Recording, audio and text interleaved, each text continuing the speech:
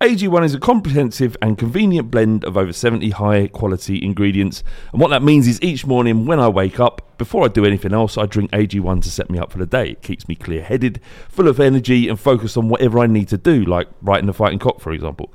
One scoop, once a day, before breakfast, and that's it. I've actually found that I've not been needing coffee in the morning to get me started. I've still been drinking coffee because I love coffee, but it's not because it's like a necessity to do so.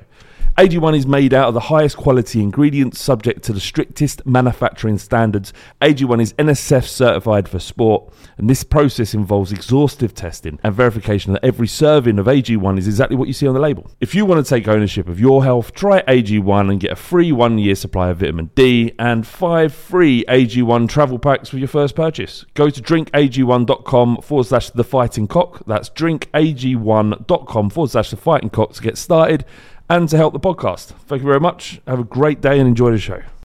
When you need mealtime inspiration, it's worth shopping Kroger, where you'll find over 30,000 mouth-watering choices that excite your inner foodie. And no matter what tasty choice you make, you'll enjoy our everyday low prices, plus extra ways to save, like digital coupons worth over $600 each week. You can also save up to $1 off per gallon at the pump with fuel points. More savings and more inspiring flavors make shopping Kroger worth it every time. Kroger, fresh for everyone. Fuel restrictions apply. This podcast is part of the Sports Social Podcast Network.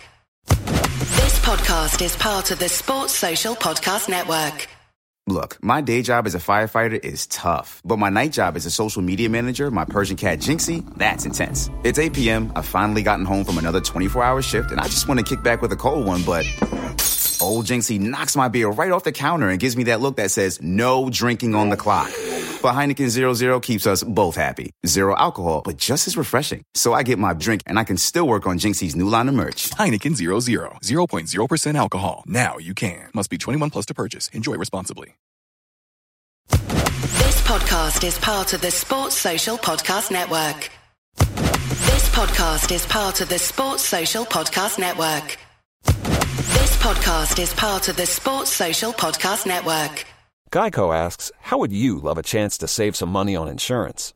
Of course you would. And when it comes to great rates on insurance, Geico can help. Like with insurance for your car, truck, motorcycle, boat, and RV. Even help with homeowners or renters coverage. Plus, add an easy-to-use mobile app, available 24-hour roadside assistance, and more, and Geico is an easy choice. Switch today and see all the ways you could save. It's easy. Simply go to geico.com or contact your local agent today. This podcast is part of the Sports Social Podcast Network. This podcast is part of the Sports Social Podcast Network. This podcast is part of the Sports Social Podcast Network. This podcast is part of the Sports Social Podcast Network. This podcast is part of the Sports Social Podcast Network. This podcast is part of the Sports Social Podcast Network. This podcast is part of the Sports Social Podcast Network. They sent no intro. Windy didn't do a youth update. They got the mic working, but it was the wrong one. And they couldn't work out how to plug a power lead in. So it cuts out at the end. Still, it is funny. It's the fighting. It's the fighting. Cock. It's the fighting. It's the fighting. Cock. Come on, son.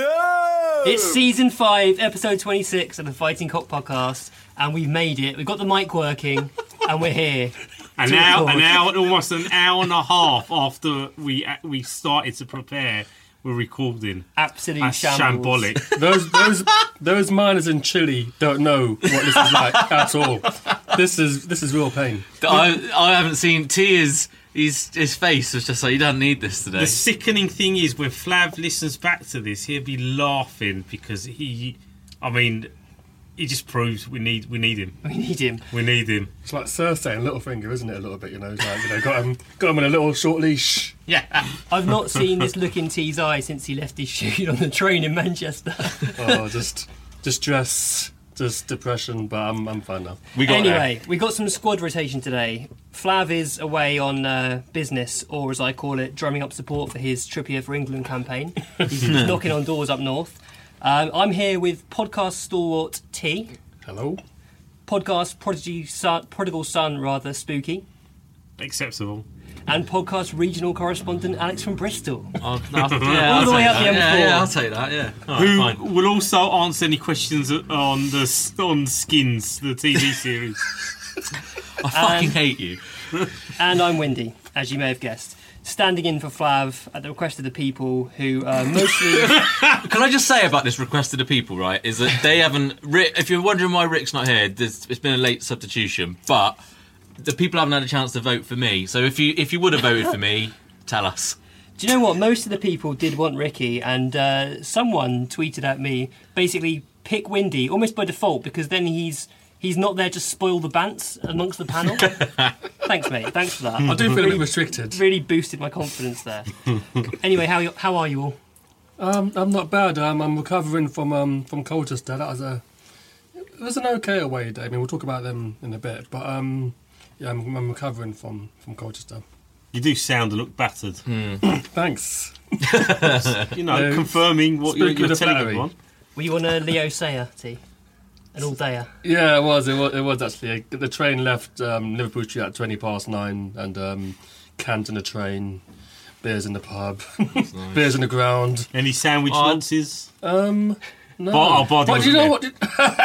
Do you know what though? There was a lady outside a betting shop wearing an Arsenal shirt, knowing that we were playing Colchester that day. So I think bad things should happen to her. I had a weekend at DIY, but I didn't realise we kicked off at 1:15. I was still in IKEA at like 12:10. So I had to tell her that we were kicking off at 12:30, and we had a proper argument. I mean, any IKEA car park, it's like a mass Mooney divorce anyway. But we had a proper argument because I was like, "You got to go home. You're going to let me down. I told you. We got to be back for 12:30." And I was horrible to her the whole way home. And we got into the pub just at like 25 past. I was like, "Well, I've got something to tell you. Kick off at 1:45. I had to give us a little 15 minutes buffer to make sure you get it on time." And she was not happy. This is a whole different side of you. Yeah. You monster. Yeah, when Spurs are playing, I know her. She's dawdles, so I've got to have a little 15-minute buffer to make sure that she's a man in control. Stuff. Yeah. Spooky, how you doing, mate? I'm all right. I've just actually remembered that I'm really hoping I don't have an accident on the way home and I'm taken to hospital because my feet are covered in nail polish and glitter and an assortment of different colours because my daughter was painting my feet yesterday, as you do on a Sunday afternoon. And I forgot to wipe it all off. So Forgot. Actually, I haven't really. I quite like it. Is that why you're wearing flip-flops? Glittery feet. As you do. I can pull it off. And I have to tell you, I've had a horrific journey in. I have to tackle the A40 and the A406, which is no fun. But for some reason, I was listening to Talk Sport all the way. And it was Adrian Durham and Harry Redknapp. Oh God! Why would you do that? I kind of had this. Once I'd started it, I felt like I couldn't stop, but it was horrific. They were talking about John Terry. They were talking about Redknapp's transfer deadline day signings, and they had the Moose on there. Now, obviously, I'm not one to talk when it comes to nicknames, but if you're known as the Moose, I think something's gone wrong in your life. It's not a good nickname, and you need to drop it. I haven't listened to it for ages. But we made it, and we've got the mic set up, and we're here. So onwards and upwards, lads. Yeah, got a few questions from listeners to start off with. For example, do you feel the pressure of stepping into Flav's shoes, or couldn't you give a fuck? Which is from Colyeard15 on Twitter. Don't know what to say to that, really. I'd like to think there's no pressure, but obviously there is. I mean, Flav's gone on to do bigger and better things than this. He's gone places. Whoa.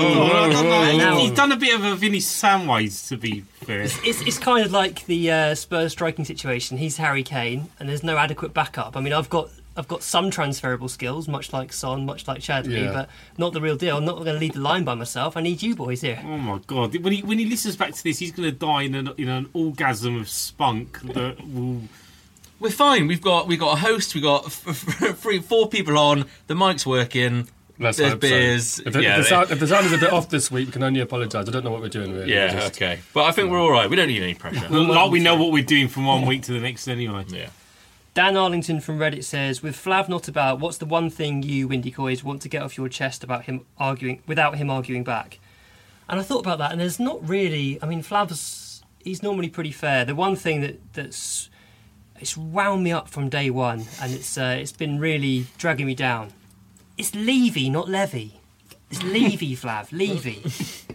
Is it? Yeah, the secret's in the word leave. Like, if he was to leave Spurs, he'd be Daniel Levy.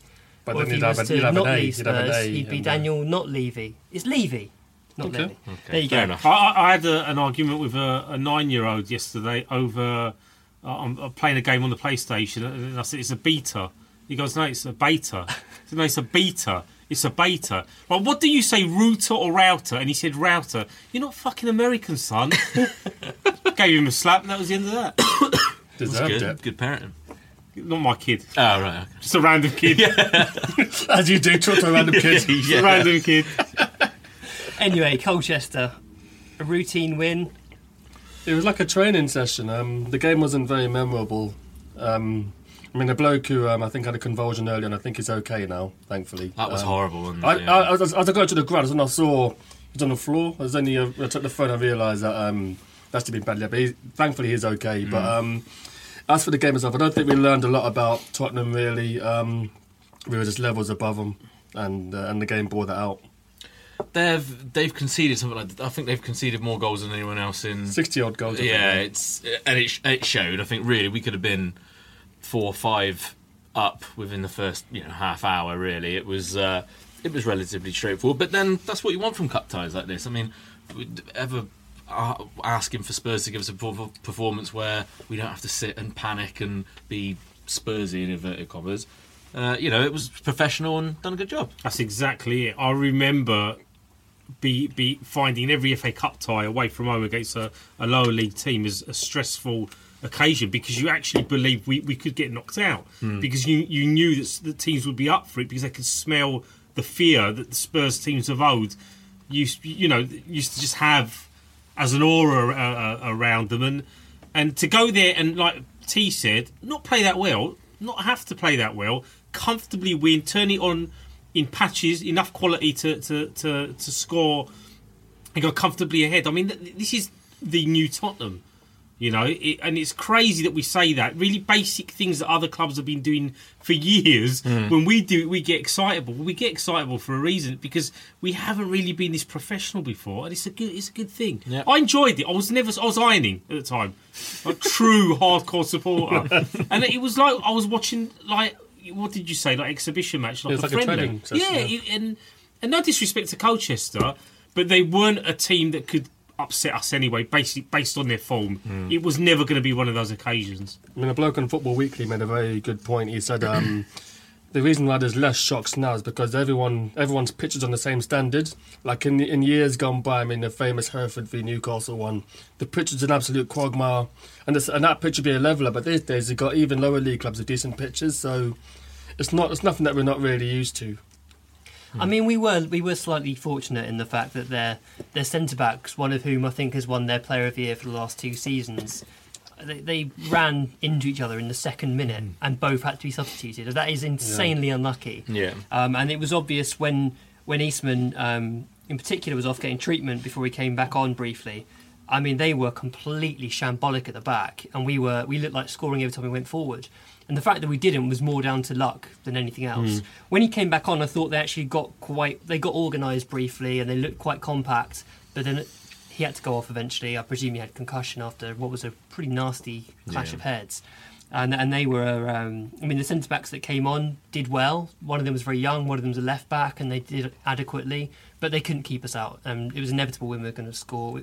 We could have had 4 or 5 more goals, and there are some articles online saying that it was one of our sloppier performances of the season and we didn't play very well, but let's be honest, we could have scored 7 or 8 goals in that and no one would have really cared. But I think also at this stage of the season, that's the sort of game we want, as Alex said. We don't really want any injuries, and no one really extended themselves too much. We've got a very busy February coming up, and we came to the game unscathed, so you can't really ask for more. Chadley as well, I thought, fantastic finish for the first goal. People were saying about the rest of the goals being lucky and deflections and what have you, but that's part of it. The part of the fact that Dyer's taken up that space on the edge of the box, he's pushed himself forward, we've gone with intent, he's taken a shot, and all right, it's a deflection, but but we've earned that luck almost to a degree. Look at Lampard for Chelsea. How many defections has he got just because you're getting in that position to have a go? Yeah. I thought it was genuinely it was one of those games where you can just sit back and go, you know what, we got this. Even if it was like 1-0 in the last 70th minute, I still have that confidence these days to go, you know what, we're fine. We're fine. Chadley's now scored or assisted 6 of our last 8 goals in all competitions, according to Opta-Joe, which is quite impressive for a player who's been out for a long time, and he's always struck me as someone who does take a while to get up to speed. So he's done. It's taken me by surprise that he's come in and done so well. I think as well. I think it's credit to the conditioning and the training. It's really difficult to, we make these assumptions about why certain players are on the fringe and what actually happens on the training pitch. It's quite evident now that what happens is very high standard training and conditioning, because not only just physically but mentally these players are key at retaining focus. They're thinking, I haven't played for months, okay, he was injured, I haven't played for a while, but if I'm called upon, I've got to go out there and do a job. And when they're called upon, they're capable of doing the job because he's got them at a standard that's good enough to make an impact. And we've seen it with Dembele. You thought for a long time he was linked, and again, it's all bullshit most of the time, he was going to leave, and you thought Sunderland at one point, you remember? Yeah. Well, he never quite looked the part in the Spurs team. He was very talented, layered, but he was never in the right position. And then he's come into the team, and now it's like new contract. He's our best midfielder, and you think, what the fuck is going on? How shit have we been? Like on a player management and coaching level. Is this the first time we've had this standard of professionalism from top to bottom with the football side of it? And yeah, this is the reason why I'm permanently erect about Tottenham. And I don't give a shit with all the other shit that happens that's going on at the minute with the deadline day. I look at the Spurs team. It's early days. We haven't even. I dropped the mic there. Prematurely dropped the mic. It's all right. Keep going. That's it. I'm just. It's good that someone like Chadley, even with his extra pudding around his belly, can come into the team and perform and have an impact. What do you not think about the team selection? Because I think a lot of people expected more rotation. Kane should have been rested. I think we could have just not played him at all. That was my only complaint. I think that was the main gripe. Yeah, Eric Dyer as well was the other one that you could argue needed a game off. It's different playing at centre back. It's a lot less intense. You can get by playing that role without being involved in too much in the game. So it was a game off of sorts for Dyer, but I felt like we could have made more changes had we wanted to and still got through. Yeah, it's one of those where I don't know. Is it safety first? I think with Vertonghen injured, I think it probably was right to rest Toby from that point of view. I'm trying to remember what the team was. The thing is, you're damned if you do and you're damned if you don't. Yeah, exactly. If we'd have gone 1-0 down within the first 15 minutes through someone's goal off her backside, then social media, for example, would have been a hellhole.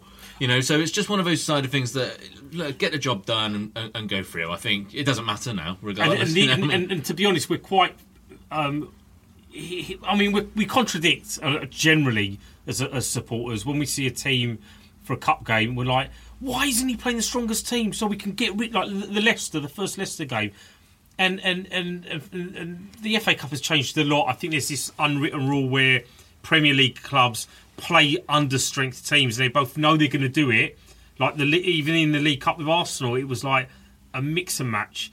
And with this game, we could have played an even weaker team. Maybe we could have left Kane and Dyer on the bench, and I think we would have got through it. Well, the next round is sandwiched by the Fiorentina game, so I think that would be a test of our squad more so than in February is quite a busy month as it is. But I think today with the luxury of on Saturday with the luxury of maybe.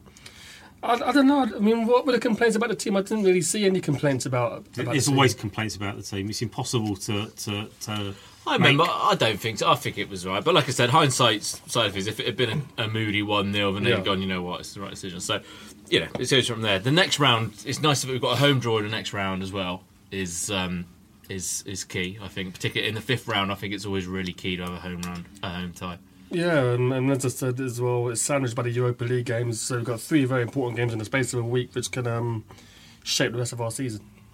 One other thing I wanted to briefly touch on was the sort of unfair, I felt, reaction and reception of Bentaleb and Carroll on social media, especially at half-time. I mean, neither of them had a very good first half, but I was thinking about this to myself, and that's the the double pivot. I hate to say it because people hate that phrase, but the double pivot is one of those areas where if you change both players at once, it's very difficult because they've got a very specific robotic role in this Spurs side where one drops in amongst the centre-backs, one drops to full-back to try and transition us from back to front.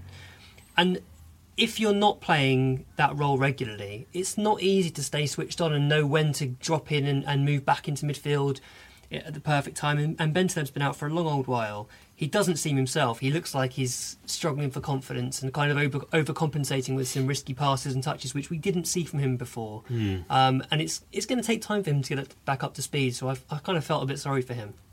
Sometimes I think against the lower league teams as well, you get players, particularly in that middle of the park, that cheat.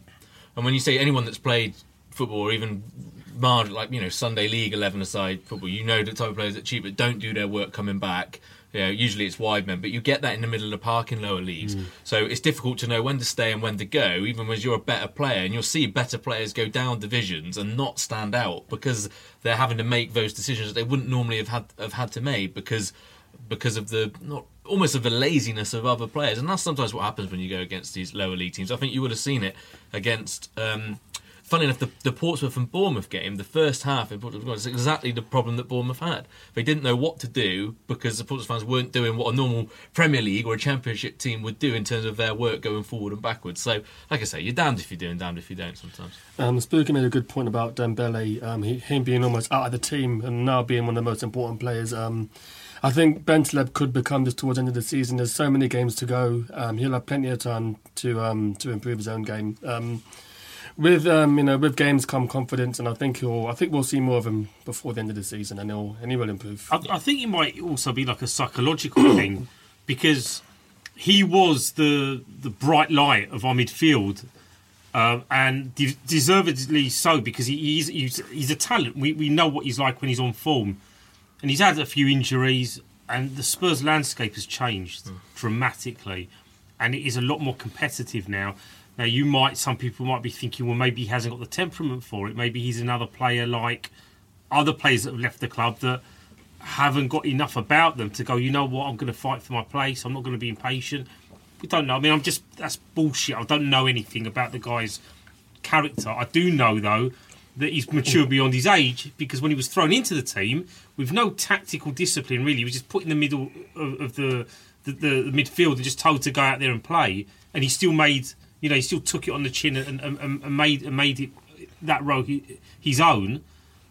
That tells me he does have the temperament, but he's looked really, really shaky, and that has got to be him not being 100% sharp, and possibly just a bit wary that he's going to have to really take his game to another level. Yeah, as when he says just overcompensate, over keen to make sure he's doing well and be seen to do well in terms of, I'm sure, the staff, but probably in the eyes of the fans as well. And you've got Dele Alli as well.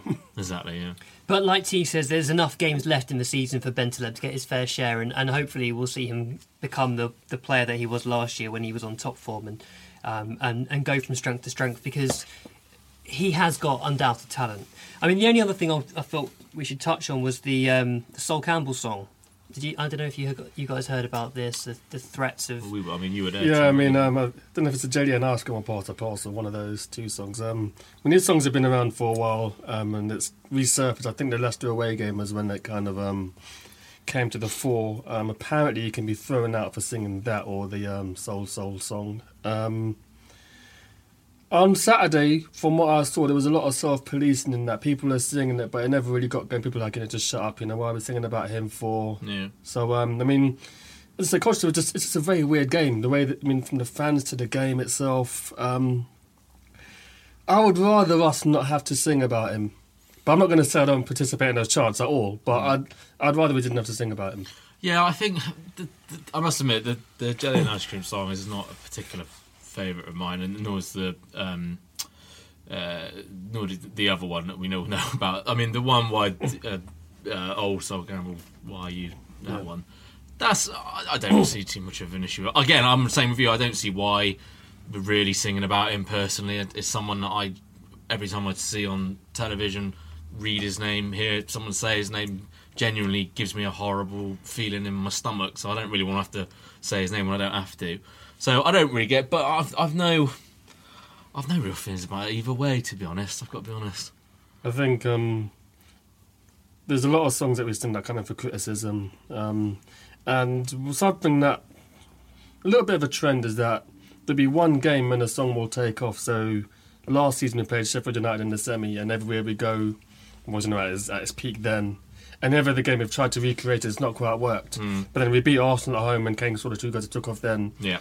And it doesn't work for every game. And I think maybe the Sol Campbell song will keep going until we play them a month from now. As I said, I hate him. I can understand why we sing about him and Arsenal, but I don't think the song benefits the team, and you sing to benefit the team. So from that point of view, maybe we, should steer clear of the song. That's it. I mean, we've done Colchester to death now. I mean, we've said a lot about a game in which not a lot happened. So let's move on to the two upcoming I never got games. to slag off Sol Campbell. I fucking love the song. I'm sorry. Jelly and ice cream. Was that it?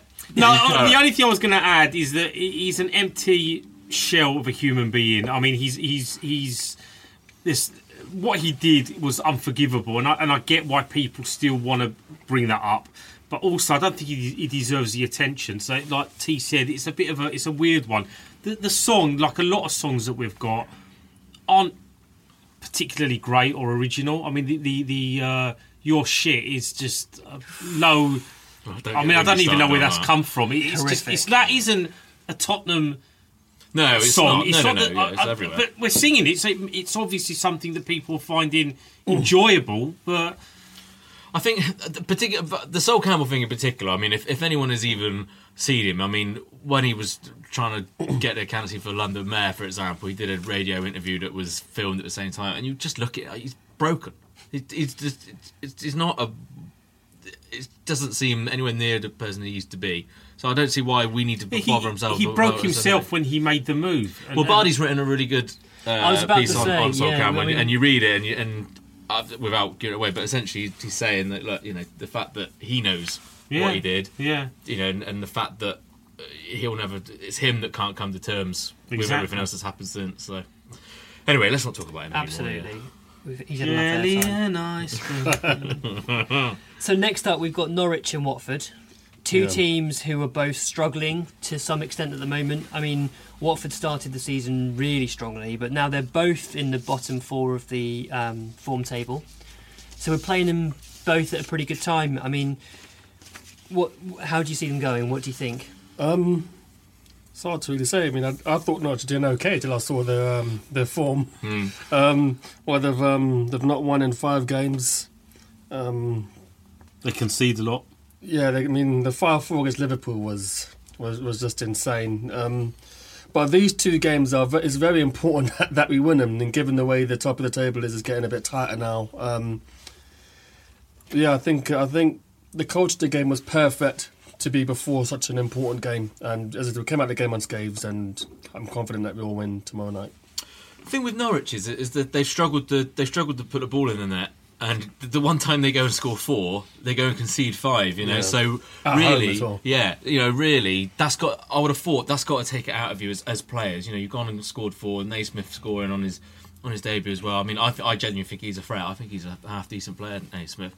But that's got to take a lot out of the players. The one time that they go and actually score some goals, they end up conceding enough to be able to lose the game anyway. And hopefully, a quick start against that, you put one pass, and I would have thought a few heads might drop, and it hopefully should be something relatively straightforward. It's imperative that it's max points at these games, mainly because we're going to play the teams that are up there. Yeah, and Chelsea as well at some point soon. I don't know what month that is actually. Chelsea. Yeah, we've got City, the game after Watford. So. Well, you see, this is it, and it's almost like you need a bit of a buffer. Actually, it's probably not even the right word for it, but we can't afford to. It's a difficult one. You can say, can we afford to drop points? You can never afford to drop points, and we've dropped a lot. And I've said this before. If we hadn't have dropped those points, we'd be top of the league by some margin. The fact that we did drop the points means we're not quite good enough in certain areas to be consistent where we're winning more than we're drawing. And we're drawing games because we've had deficiencies and imperfections and the rest of it. It's now the business end of the season. And I'm not stressed. I'm not putting the team under any pressure. I want us to do really well. But you look at these two games, and if we really want to be in there at the end and really sort of get that adrenaline rush and think, fuck me, we could actually do something here, we've got to be as professional as fuck and win these games. I'll let you worry about tactics, selections, whatever else. We might not have a second striker. Do you know, everything could go to shit if Kane gets injured. The usual sound bites. But looking at the fixture list and the other games coming up, we've got to do it. We need 6 points out of those two games. I was just going to say, I don't know about this season in particular. Maybe it's just because the way the league is, and everyone's like, Spurs have actually got an outside chance, and all the rest of it of the title. But usually previous seasons, I'd look at the next, say, 3, 4, 5 games and go, yeah, doable, get a point, doable, might lose that one, blah, blah, blah. I can't do it this year because the way that the league is, you sit and you look at Norwich and you think, all right, that one should be ready. But then you look at Watford and you go, I ain't got a clue. Because Watford, I mean, the progression of Leicester this year has really taken a light away from how good Watford have been this year and what they've done. And you really can't judge it because it is something different every week in this league at the moment. It's not like I'm looking at those two games and thinking Norwich and Watford, oh yeah, we're going to beat them. We have a God-given right. We don't have a God-given right. I'm just saying, based on our consistency and the fact that we've played really well throughout the season, win, lose or draw, and we haven't really lost that many, we just have to have that mentality that we have to win and we have to win convincingly. But I think talk about the mentality. Before we lost to Newcastle, we had the unbeaten run hanging over us, and we were drawing all those games. Since then, I don't think we've drawn too many games since then. So that just shows our mentality. That's a good point. And Eric Dyer made a point in an interview, I forget where I read it, that we're just enjoying it. And that's the most important thing, is say, look, we're just enjoying it. We don't feel any pressure. We just go out there and play. We're a young team. We all look out for each other. And I think that'll put us in good stead for some upcoming tough games. Just to touch on something that you said, though, and this is the thing, that the time when we're living the games week to week, and you're living it through social media where you're reading 1,000 different opinions, you don't get to appreciate what's actually happening. And at the time that we lost to Newcastle, it was like a disaster, completely out of context when you looked at the fact that we were unbeaten since the United away game. But we need that defeat with hindsight now, because it woke the team up and the coach up and everyone else up to certain things. And as T said, it elevates performances and makes players think we've got to find a second killer go. We struggled with it, and then we broke out of that. It's similar to what AVB did with the late in the game we were conceding late goals, and then it turned on its head. And there's these little character traits that you need to discover, and sometimes you can only do that by learning harshly. What would happen if you don't actually sort of implement it. So. Well, similar to that stat, I mean, we've got... It's a great learning curve, basically. It is. We've got 14 points from losing positions, which is more than any other team. So there's obviously some resilience in this team. We're king of stats this season as well. Are we not? No. Oh, we are, least goals conceded. I'm not saying I'm not proud of it. I'm just saying that every time I see a stat, it's like Tottenham are top of the... what was it? Goalkeeping sweeping or something? What the fuck is that? I saw one today, but every last 5 seasons, the person with the team with the best... with the least conceded goals has gone on to win the title. Whoa. Shit, well, you fucking jinxed it now. I mean, thinking slightly from the tactical viewpoint, the thing that Norwich are good at is scoring from crosses. 15 of their 23 have come from crosses. And that's a weakness, isn't it? That's a slight weakness of ours. And I think maybe that changes somewhat with Wimmer being inside instead of Jan, because I think that's Jan's biggest weakness, is his defending from crosses and his marking in the 6-yard box from crosses. So perhaps that helps us slightly, but we're going to have to be very switched on and just try and stop the balls coming into the box, which we kind of struggled with against Palace because Zaha played so well. But, I mean... Norwich are there for the beating. Only Villa and Sunderland have conceded more goals than them. we should really be beating a team like Norwich. And Watford, although they did start the season really, really well, they're struggling at the moment. They're not in a good run of form. They look beatable. Igalo and Deeney, if they don't score, then where are the goals coming from? They've contributed 76% of their goals. So if you keep them quiet, you've done the hard work. Yeah. Knowledge bomb dropped. Drop the mic.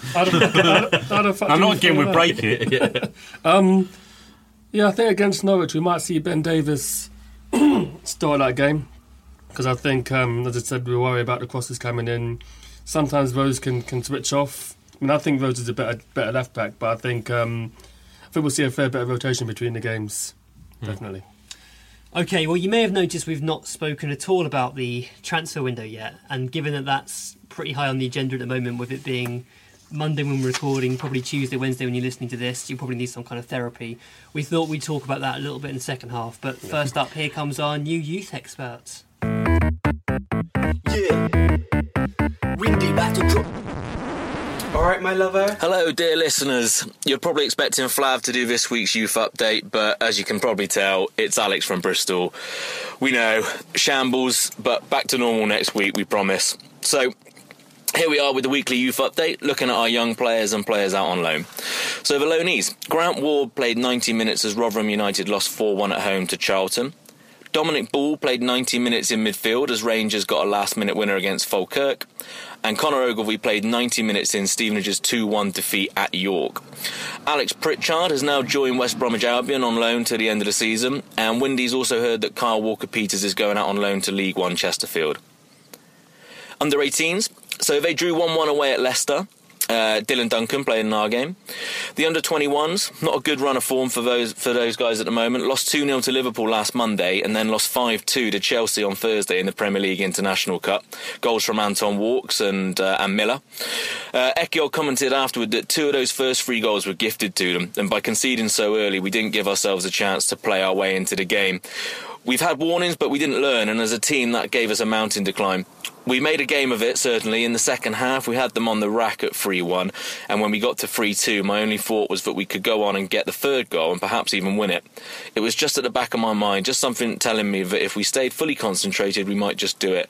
But then the fourth goal ended any chance of that.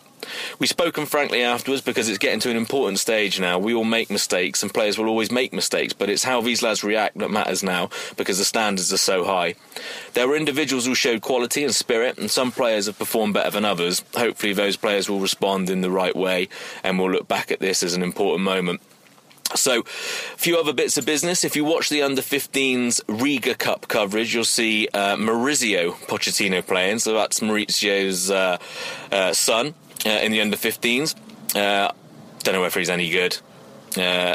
I'm guessing probably not. Milos Velkovic, has gone to Werder Bremen for 500 grand plus add-ons. That's going to be one that got away, I'm sure of it. He's a terrific player, and it's a real shame we've let him go. I think they're going to have a bargain there. So, questions from Twitter. Rob Derbyshire has asked, can you name 3 Tottenham youth players? I'm not Flav, mate. I know what I'm doing, all right? So, Walks, Miller, and Hayward. Yeah, one of them. Ryan Trails asked him to pronounce Zenon Stylianidis and Milos Velkovic. Done that. Again, not Flav. Reece Hitchcock is West Bromwich Albion a good move for Alex Pritchard? Style of football isn't exactly easy on the eye, unlike Brentford. So I think it was probably my idea. As soon as I saw that Pritchard had gone, I thought that was probably going to be a make-weight for the Berahino deal. We know now that that wasn't the case, so I find it a little strange, I must admit. I think Tony Pulis is an awful coach. Don't tend to see a huge amount coming through from youth players of development in that way, so I don't particularly think it's a good move, but we shall see. Hopefully he'll come through it a better player. And Ben Bowman has asked, after Milos Velkovic has now left, can you name 3 other ones that got away? I'm going to say, who we let go? Crouchy, he got away, didn't he? But he came back, I suppose. I've no idea, mate. I've no idea. Probably tweet Windy. If you're interested in more of our young players, follow Windy on Twitter. Or me, actually, Alex from Bristol. I know stuff. So, but Windy's Twitter is Windy Coys. That's Coys for Come On You Spurs. So, as you may already know, I'm from Bristol. The Fighting Cock supports the campaign against living miserably.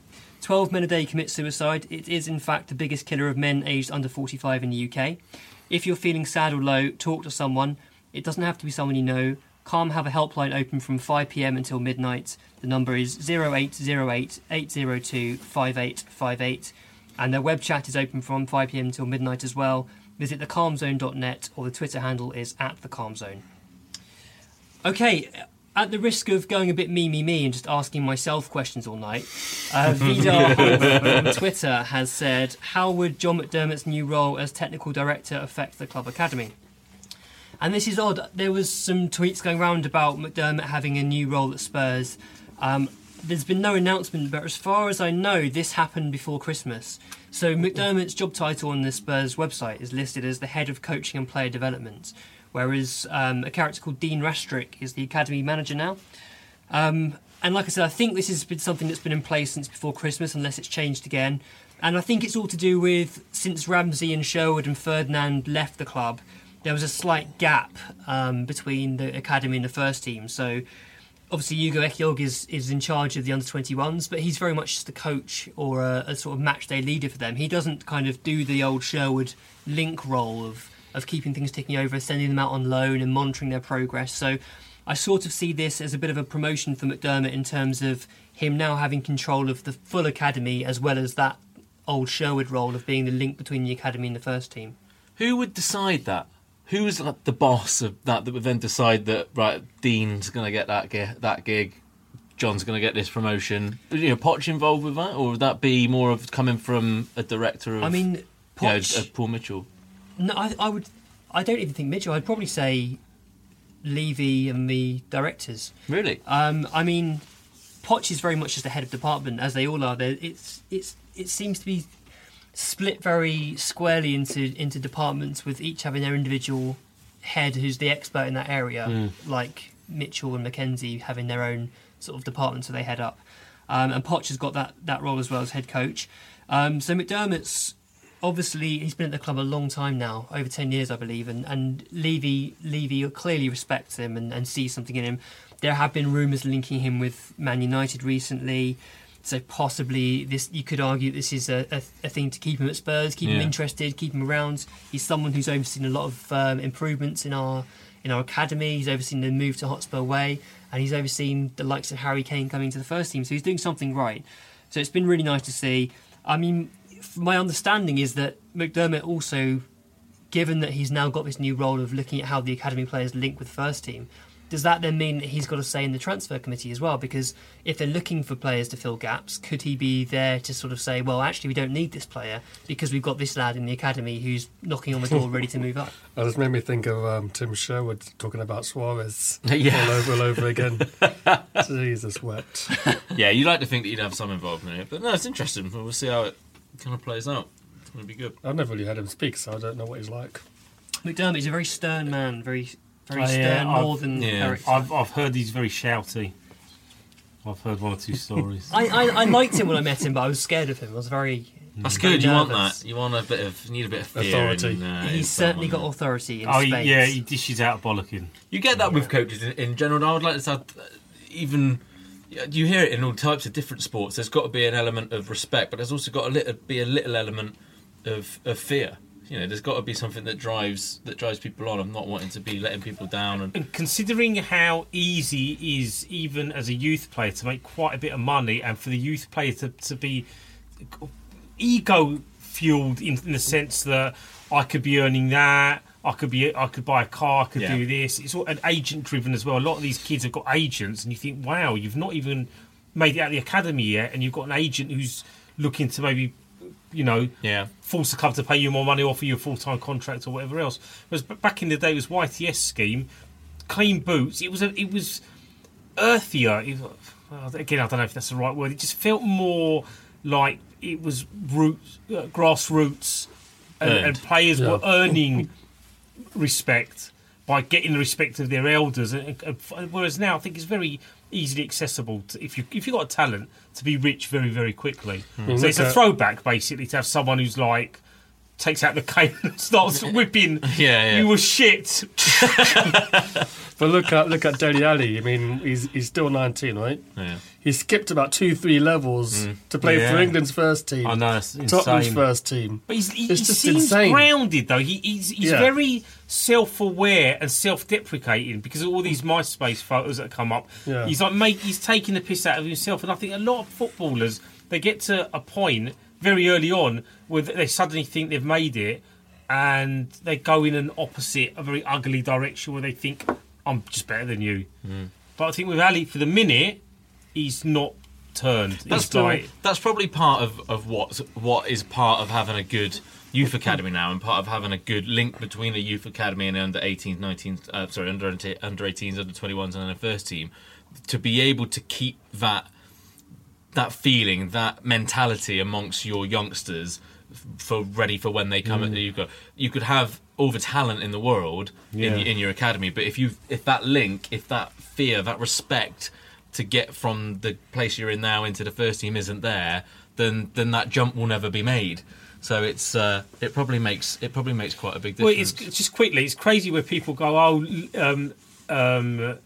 Spurs don't want to spend any money, they're going to look to promote youth, and I'm thinking, what's wrong with you? That's the ultimate dream. We've never really had that. I mean, you can go all the way back to when there was reserve leagues, which was pointless because no one gave a shit performance-wise, because it just felt like, oh, let's keep our fitness up. Then you kind of shifted away from that because squads became a bit more streamlined, and it was all about the younger players and development squads and loaning them out, getting experience. And now with Hotspur Way, it feels like it's getting to the point where there's a connection, like you said, from top to bottom. Pochettino watches all the games, apparently, or he's involved. He knows who... And you'd expect that, really, because you want to see, at some point, players getting promoted and getting their chance. And we're seeing that more than ever now. And that's I like that, because you're going to get more players like Harry Kane, potentially. And Pochettino's also got a spy in the ranks, because I don't know if you heard, but his son is playing under-15 football with Spurs at the moment. Wow. He's in the academy, and he's been playing for us in the Riga Cup in Latvia. Apparently he hasn't been that great, but but it's kind of encouraging in a way that Pochettino sees the academy as such a good thing that he'll put his own son in there, trust him with our youth coaches, and yes, it's nice in a way that he's kind of seeing firsthand what those young players go through, because he's seeing it through his son's eyes. Okay, so we've spoken a lot about the upcoming matches, but we're recording at 8:30 on Monday evening, and there's transfer deadline day madness going around us. Jim White swinging his yellow tie around his head. I would have said that we're all in yellow, but we're not. Oh, hold on. Jim White is swinging his tie around his head. Yes! Is there a chair involved here? Wobbly chair, maybe? No? Not as far as I'm aware. I mean, I'm checking my Twitter feed constantly to find out what's going on with Jim White, but there's not been much mention of him this year, actually. Which there's nothing going on transfer-wise at the minute either. No. So very quiet day from Spurs' perspective, which I think we probably all expected, because when was the last time we had a busy deadline day? It feels like a long time since we've done much. Having said that, there's been a few players going out today. There's been a few loans. Mainly kids, yeah. Mostly kids, yeah. So over the course of the window, we've seen McAvoy join York permanently. Coulthurst join Peterborough permanently. Velkovic today joined Werder Bremen permanently. Townsend, as we know, has gone to Newcastle. And then there's the two loans in Fazio going to Sevilla and Alex Pritchard going to West Brom. The Pritchard going to West Brom is an interesting one, I think, because I think when we were talking a couple of weeks ago, I think I'd read some of it. It looked like he was going to go back on loan to the Championship. So it's nice that he's gone out to a Premier League team. Surprised me that it's West Brom, with everything that's been going on. You to think between the two clubs. Well, as soon as I saw that, I thought, oh hello. We've got Berahino. Let's give him Pritch for a half a season. But that's obviously not what's going on. So it's interesting. They're obviously, I reckon, Peace and Danny are probably good mates, aren't they? Really, they just had a little media falling out. The rest of it's all fine. How much of it has been exaggerated and really exaggerated by the supporters? I mean, we usually have a go at tabloids and Sky Sports, especially, for taking a story and really making it out to be more than what it is, by misquoting or misdirection. But then we're quite happy to dismiss it when it suits us. But then when it fits the context of our anger, we're like, "Oh, Levy again! He's fucking it up. He's had since the days of Berbatov to sign a striker, which ain't actually true, but anyway." And it's that kind of mist, you know, never like read. it. But it's that kind of mist that clouds a hell of a lot. Because we've done a deal with them basically, but then maybe their professionalism is this is a player that has nothing to do with that's exactly what protected transfer. Therefore, you know, Pritchard go on loan. This other geezer, you ain't getting him unless you bid 30 million quid. So, I mean, with the Berahino thing, I think it'd be symbolic that we are trying to address a problem if we sign him.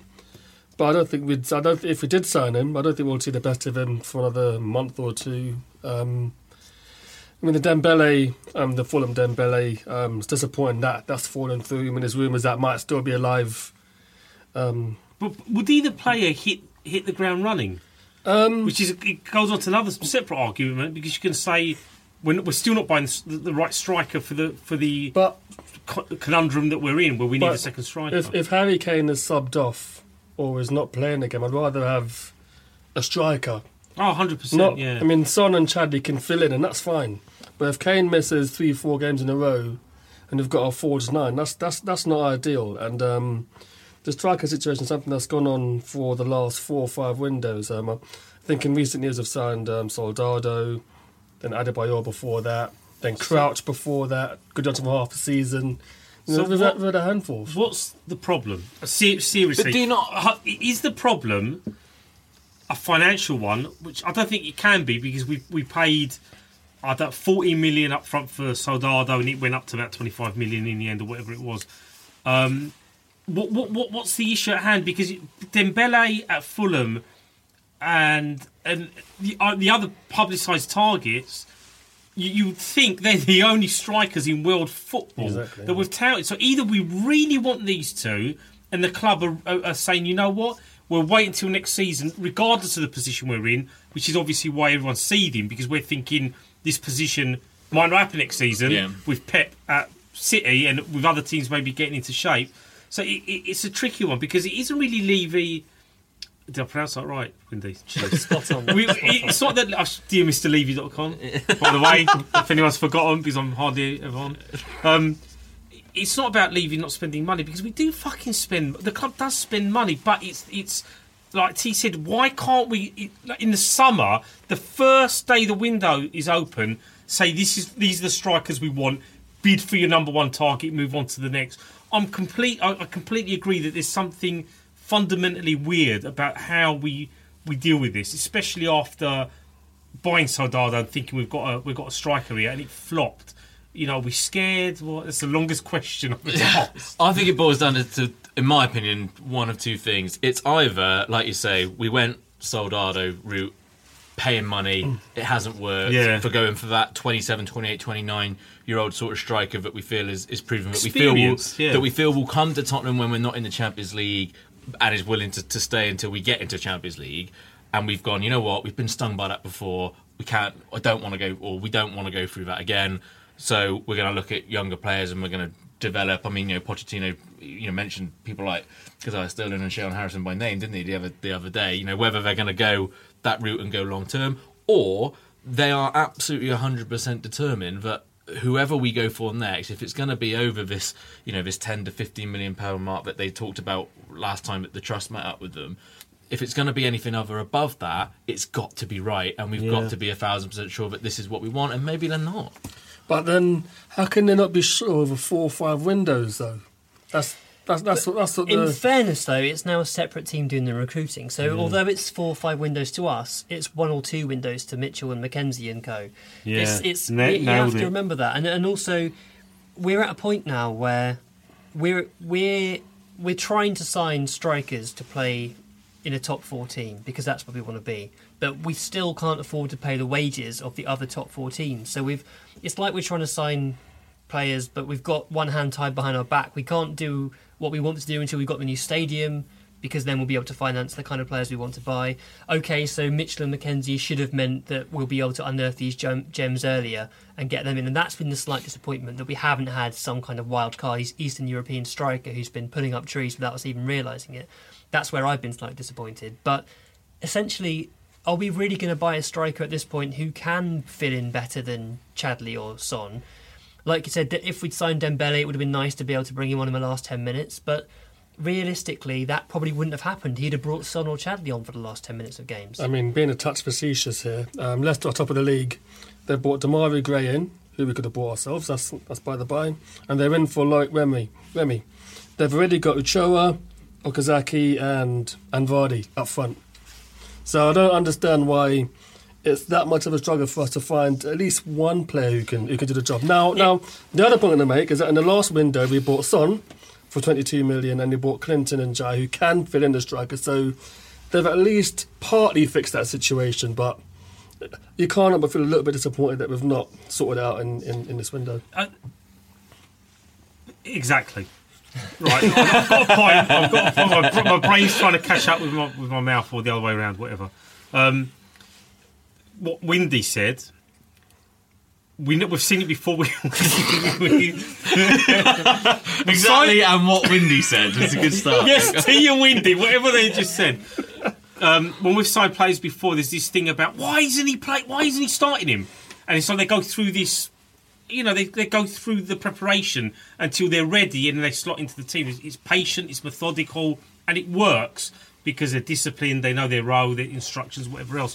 But at the same time, and I know we're changing as a team, we're more professional, but you've got to speculate as well. And what Leicester are doing, if they've got a bunch of strikers there already and they're topping up, you think Tottenham, a club in Tottenham's position, surely we can find someone somewhere that can come in and do a job, even if it's a stopgap, which might not please a lot of people because everyone wants the world. They want top-class striker who's going to be with us for 5 years. You can't have everything. If you want a striker... This could win us the league. This is my point. There's got to be that little bit of... No, but that's my point. Is it? Exactly, is it? There has to be a little bit of, fuck it, bid an extra 5 million for this guy, and he could be the difference. And we'll make the money back if we win the league, and he'd be a hero. But it's almost like we're so deliberate, and I get it. We're so deliberate because we've had 15 years where we've kind of stumbled upon players by accident and we've found gems and lost them. We've had to rebuild. And I get that Levy has overseen all of it, so he's always going to be responsible, but he's always got his director of football he can blame, or the coach that gets the sack. And you can get lost in trying to work it all out. But at this point in time, where we are, the fact we've only got Kane... And I get what you're saying, Windy, with the fact that we've got players that are in the squad and know they can do. It's fair enough. The only thing that I will say to counter that, if we don't sign anyone by the time this pod is finished and we've gone home and 11 o'clock has passed, at the start of the season, we never expected to get to this position now based on the fact that we didn't have a defensive midfielder. We had Harry, second season syndrome, Kane, potentially. We never predicted it. And yet we've got here. There's nothing to disprove the fact that the second part of the season won't produce something completely new, a new catalyst out of nowhere for us. Mm-hmm. It's a risk because if Kane does get injured, then we're in trouble. So to simplify it, buy someone who can just offer some backup. There's got to be someone in the fucking league that can do that. But it's.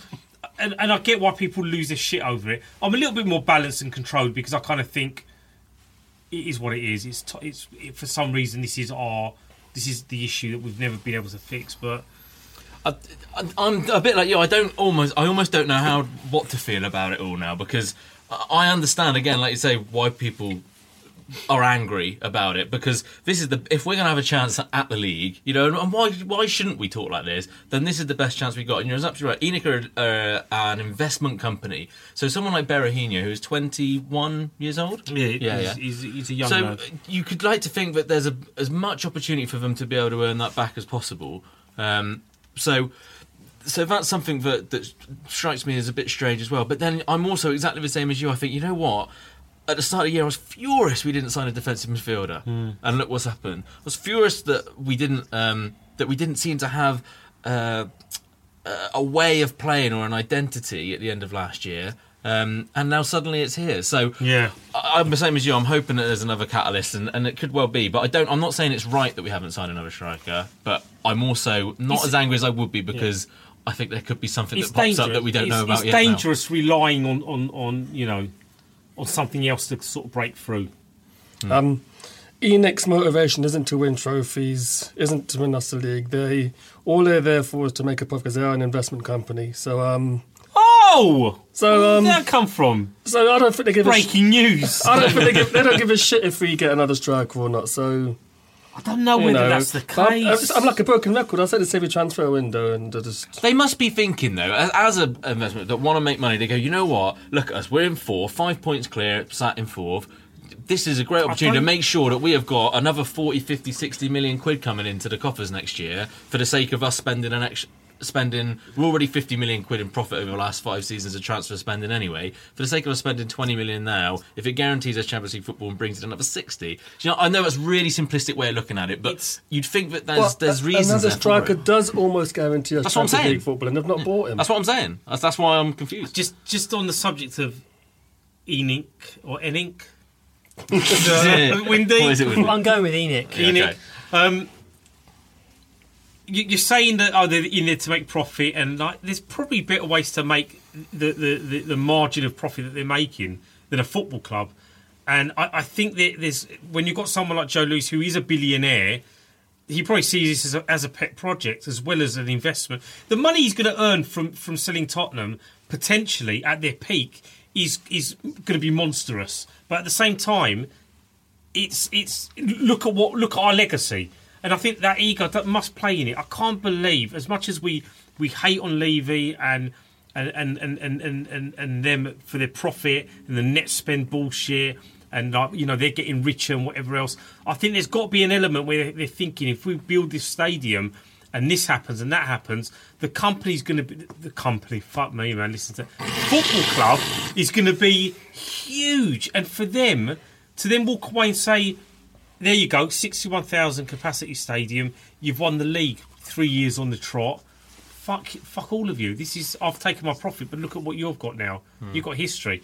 I can't believe that they're that calculated, that they really don't give a shit about progressing the team. Progressing the team will get us somewhere, and I don't think we've been able to do that really because of Sky Sports Top 4, the gulf that was there. Our journey began in 2006 under Martin Yeo. As a football team, we've progressed. Even with Ramos in the middle there and a few more hiccups, we've got better. Maybe other teams have got worse, but we're progressing in the right way. And I think only now can we improve on that. And again, to wrap it all up, yeah, sure. Buy another striker. Still doesn't guarantee fuck all. Because we could buy another striker and Kane could get injured. We've still got one striker. So it's there's no fucking answer to it, man. It's difficult. The answer is bar striker, man. That's a fucking answer. All right, we've done enough from the transfer window. I think that noise just sums it up. It feels like we've had the same conversation every window. Sorry, it's because I'm on it. I've not been on for a long time. No, it's good. Everything you said then is right, and it's the thing is, it's easy to see. You can understand both sides of the argument. And people that are very aggressively one side or the other, I don't think they need to see the bigger picture, because you can very easily see this from Levy's perspective as well. That he's kind of done everything right this time. He's just given full control to Pochettino, and that's working wonders. So in a way, let it happen naturally. Yeah. Don't worry about it. We've got a question from STA_JB on Twitter who says, "Would you consider the season a failure if we fail to win a trophy?" And we've just been talking a little bit then about winning the league and things. But what do you think? If we don't win something, if we've got nothing to sort of show for this wonderful season we've had, is that failure? No, it's not. It's not failure as such. We reached the cup final last year, albeit a little fortunately, but we did anyway. I think the FA Cup is definitely winnable, as is the Europa League. The club has made progress. I think the form of Eric Dyer in defensive midfield has been a huge success. But the next 3-4 months is very important. And if Pochettino leaves Tottenham without a trophy, I think that would be a bit of a failure. That's more than this season. Yeah, it would be a shame this year. I think because of this team almost blossoming to an extent, it'd be a real shame if we don't do something of note. I think as much as we take the piss out of the whole, Wenger finishing fourth being a trophy thing, I think for this season with this group of lads, finishing fourth could be. I'm not saying it is. I'm just saying in the context of this season that finishing in that top four could be a trophy for those guys, because I know, but what you read it a different way. Yeah, probably. But what if I'm you saying, just said top fours are everything, that would have covered it. No. But because I'm just saying that if for whatever reason we lose in a final here or a semi-final there, these boys, the youngest average team in the Premier League, with all of the stats as we were saying, kind of top of every stat league, lowest goals conceded in probably Premier League history when it comes to Tottenham. I think that would be an achievement. So we've got, but there's no reason why we can't do it all. Give me it all. Again, this discussion is a tricky one, because as supporters, all you want is the glory of silverware. You want that cup final because it's iconic. It's in your memory forever. If you're lucky to go to the final, and it's in the history books, and it is silverware, and it does consolidate a winning mentality.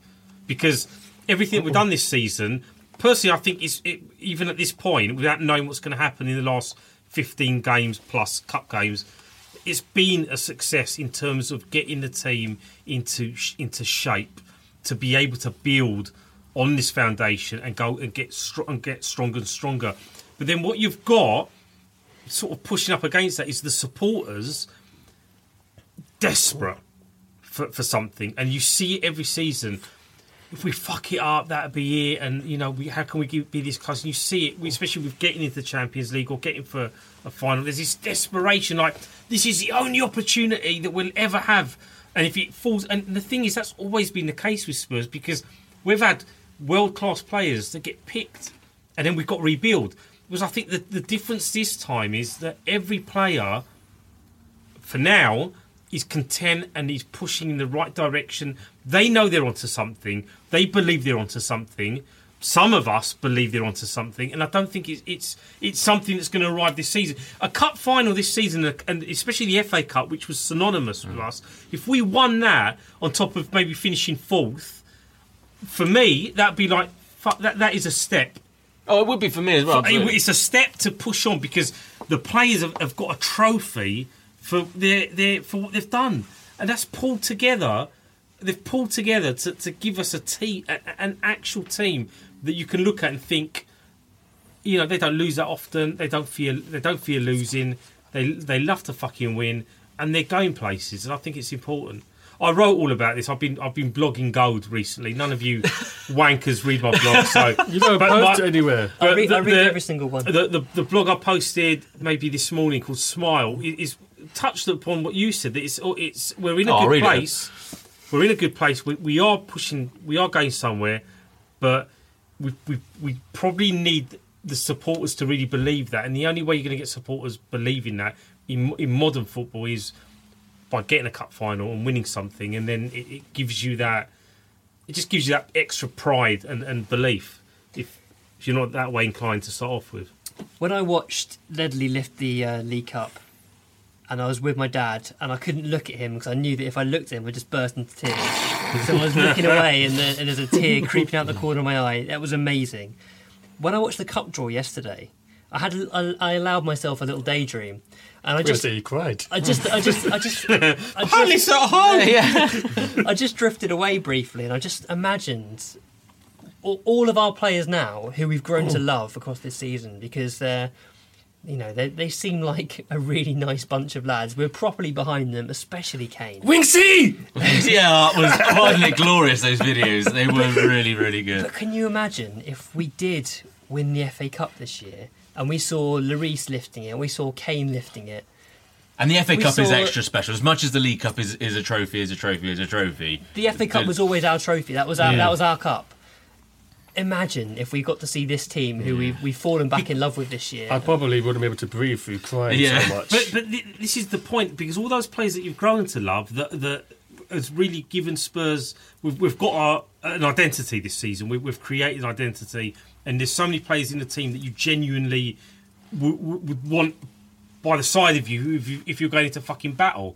Do you know what I mean? Someone like Dyer, I want him by my side all the fucking time. I love him even more now. He was at the boxing on Saturday night. Love him even more. Dyer and Mason and Basong, weirdly, the three of them together. Funny, but them being associated with a trophy almost consolidates the memory that you will have of them forever, because they're not just great players that then go off and do better things for other clubs. They're great They become great players by winning something that you can then cherish. So these are the things that matter the most.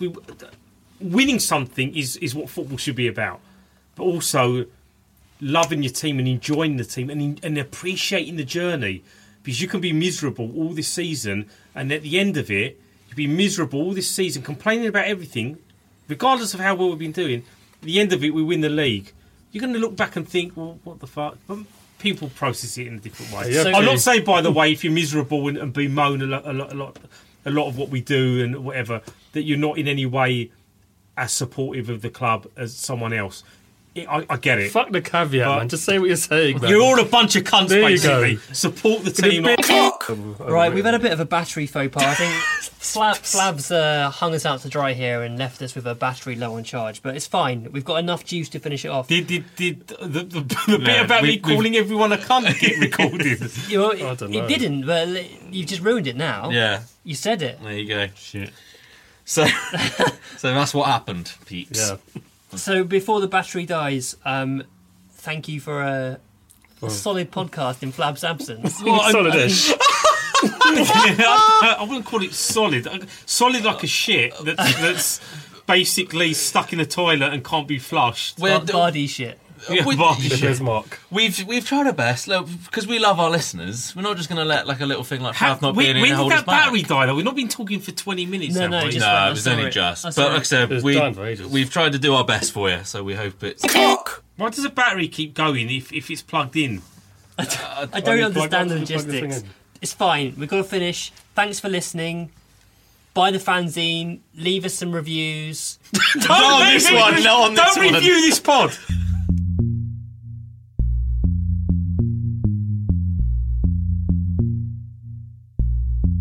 Why does a battery keep going if it's plugged in? Sports Social Podcast Network. Sports Social Podcast Network. Sports Social Podcast Network. Geico asks, how would you love a chance to save some money on insurance? Of course you would. And when it comes to great rates on insurance, Geico can help.